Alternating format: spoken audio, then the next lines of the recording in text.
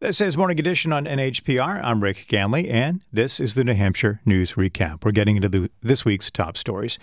The New Hampshire House and Senate wrapped up their legislative sessions, voting on final versions of several high-profile bills.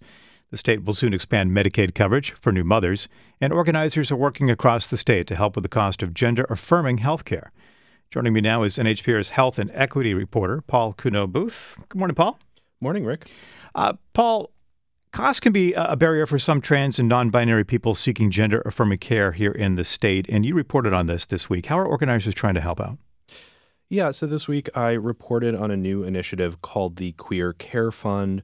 It's basically trying to make sure people can access gender-affirming health care, in other words, health care related to a gender transition, regardless of their financial situation. It's a collaboration between 603 Equality, which is an advocacy group, and the Reproductive Freedom Fund of New Hampshire, which provides financial help for people seeking abortions. I spoke to Josie Pinto, who leads the Reproductive Freedom Fund. She says they are trying to make sure people in the LGBTQ plus community can meet their basic needs, including health care. A lot of us are young. A lot of us, might not have the support of parents or family members in doing this.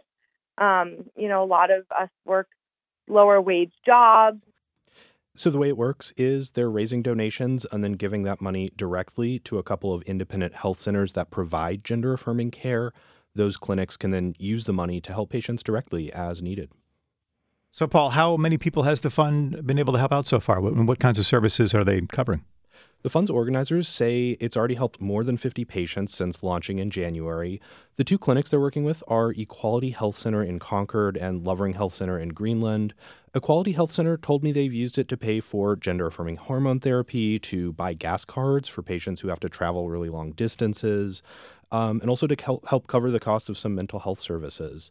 It's also worth noting that Planned Parenthood of Northern New England has a similar fund to help people pay for gender-affirming health care at its health centers in New Hampshire. Now, a number of states across the country have passed bans on gender-affirming care for minors. Some Republican lawmakers proposed a ban here in New Hampshire. That failed. Are organizers worried about this coming back next session or, becoming a perennial issue? They are. So as you mentioned, there was this attempt to ban gender-affirming care for people under 18 in New Hampshire. That bill failed to advance, but it could come back at some point. And so that context was very much on organizers' minds, they say, as they launched this Queer Care Fund. Another of its creators, Linz Jacows of 603 Equality, said they see it as, first and foremost, a moral obligation to help people access medical care, but they also note that, it's harder to do activism, harder to show up for a protest or call your representatives when your basic needs aren't met. So there is also that connection to advocacy work. Now, Paul, you also reported this week on a package of changes included in the state budget that would help new moms. Supporters are dubbing it the Momnibus. What are some of those changes? One big change is that Medicaid coverage will last a full year after someone gives birth. Right now, it's just 60 days in New Hampshire, but pregnancy-related complications, including mental health conditions, aren't necessarily over at that point. So supporters say this could make a really big difference in improving maternal and child health in that crucial early period. Medicaid will also start covering doulas, lactation services, and donor breast milk. There's also funding in this legislation for family resource centers and expanding mental health services for young kids. So it's really trying to create a more robust network of supports for new mothers and families. Well, I wanted to ask you about that as new parents face all these pressures, of course, taking on parenthood, and you mentioned mental health. What does the package actually do there? Yeah, so the extension of Medicaid coverage means that more people can keep accessing mental health and substance use treatment during that first year after pregnancy, and supporters say that's a crucial part of this law. The U.S. has a much higher maternal death rate than other wealthy countries, and mental health conditions are a leading cause of that. One recent study found something like 1/5 of deaths in the first year after childbirth are due to overdoses or suicides, and so better mental health care access is a really big part of that. Paul, when are these changes set to take effect? So these changes to Medicaid do need to go through a federal approval process, but the state health department tells me they expect them to take effect sometime in the fall. What else are you working on right now, Paul? Any stories that you'd like to preview for listeners before we let you go? Yeah, so it's a bit nerdy, but one thing I'll be watching as this new budget takes effect is the increase in Medicaid payment rates for mental health centers, home healthcare workers, and other healthcare organizations. They've been hit really hard by staffing shortages. This year, they pushed for a big increase in Medicaid funding. They said that was necessary to offer high enough wages that they could actually fill some of these shortages. So I'll be really interested to see what the effect on the workforce is over time. Yeah, that's something we've been talking about for an awful long time. Absolutely. All right. NHPR's Paul Kuno-Booth, health and equity reporter. Paul, thank you. Thank you. You can find more of his work, by the way, at nhpr.org. This is Morning Edition from NHPR. We're recapping this week's news. What questions do you have about what's going on in the state? You can email us. We'd love to hear from you at voices@nhpr.org. Now, joining us about the end of the legislative session is NHPR's senior political reporter, Josh Rogers. Hi, Josh. Good morning, Rick.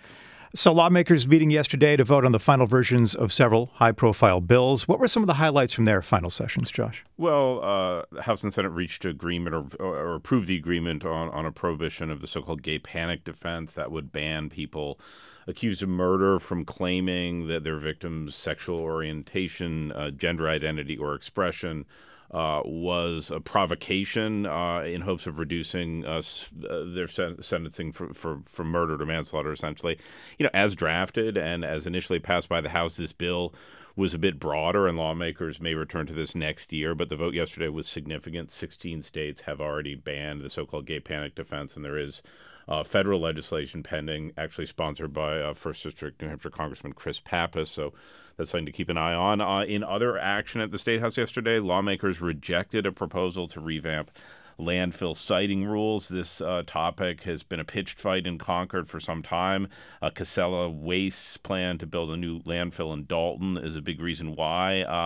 Efforts to tighten current standards, which right now allow facilities to site landfills within 200 feet of a body of water. They've been going on for some years. Governor Chris Sununu has been an impediment to stiffer standards. He vetoed a bill to do that last year. Lawmakers in the House yesterday really was a coalition of liberals and conservatives who were bucking leadership in both parties, felt the proposal under consideration would end up being tailored to Casella's project in Dalton, and a lawyer representing the company did play a role in drafting the bill. That's one reason why it failed. Other than that, what happened yesterday, I guess the most interesting fight was on a bill to change county commission districts in Stratford County.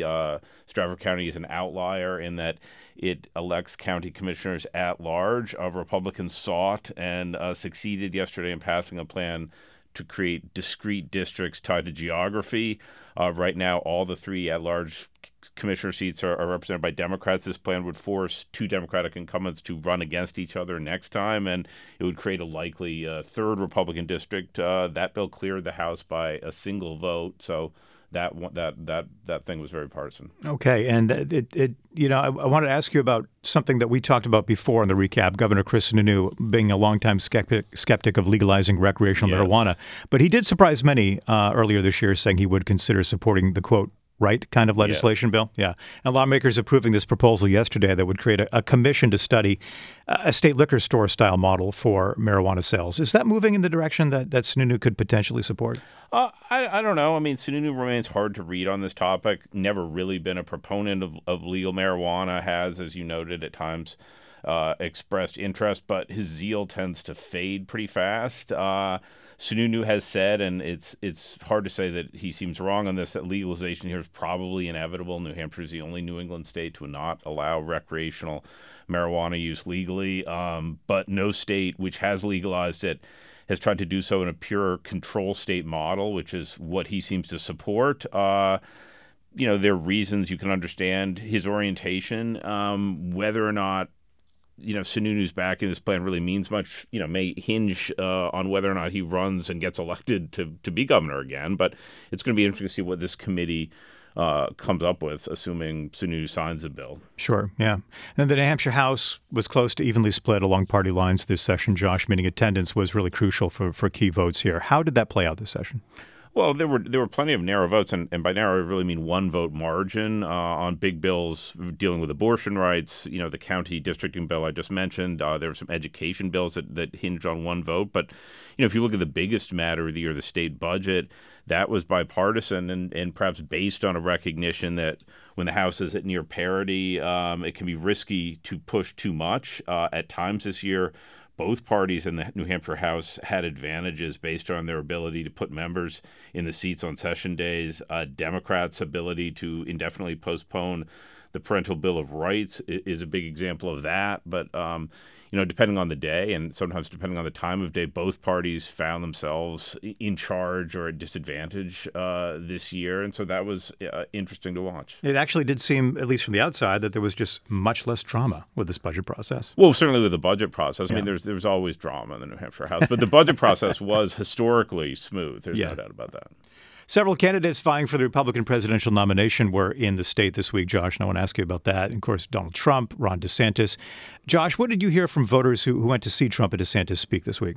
Well, from talking to voters, it's clear there remains a good deal of loyalty or at a minimum real tolerance when it comes to former President Trump. That was evident even among people who turned out, and a lot of people did turn out to see Ron DeSantis at his event in Hollis. And you know, voters there, even those who would say, you know, I'm here because I want someone other than Trump to be the nominee, largely said they liked Trump and could end up voting for him. So not everyone's in that camp, certainly, but I do think that the prevalence of such views shows sort of where we are, that there are definitely Republicans who may want to move past Trump, but there are many, many Republicans who, you know, at least the ones who are turning out at these early events, who are quite comfortable with Trump on a fundamental level and would be comfortable backing him if it came to that. Now, you know, we are a very long ways away from voters making their final decisions, and you know, but what you look at, what you hear on the ground, and if you look at the polling, it's evident that Trump, for now, remains in a very strong position in New Hampshire and nationally. You know, the DeSantis town hall in Hollis went pretty well for the Florida governor, showed he could take questions from voters without botching it. You know, he didn't take any questions from voters directly when he was here during his first visit. But you got a lot of criticism for that. Yeah, it remains to be seen. You know, how this plays out. It is very, very early, and there are lots of voters who will vote in the primary who are not tuned in. Yeah, are you watching out for anything right now as this primary does heat up in the coming months? What specifically are you looking at? Well, if on the Republican side, are there candidates other than Trump and DeSantis who can generate real interest? Can Ron DeSantis, you know, chip away at Donald Trump's lead in the polls? You know, will primary voters grow cooler to Trump as, you know, legal issues persist? And on the Democratic side, does this primary heat up? I mean, does a more viable alternative to President Biden than the ones that are running now get in this race? And does Joe Biden choose to compete in New Hampshire under the DNC's plan to rejigger the primary calendar? He wouldn't.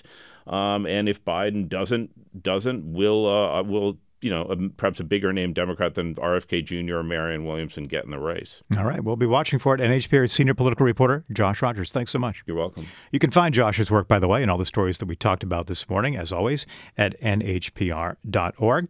While you're there, we suggest you check out the New Hampshire News Quiz. It's quick, it's fun, and informative. You can sign up to get the quiz emailed to you or check it out at nhpr.org/quiz. I'm Rick Ganley. This is NHPR.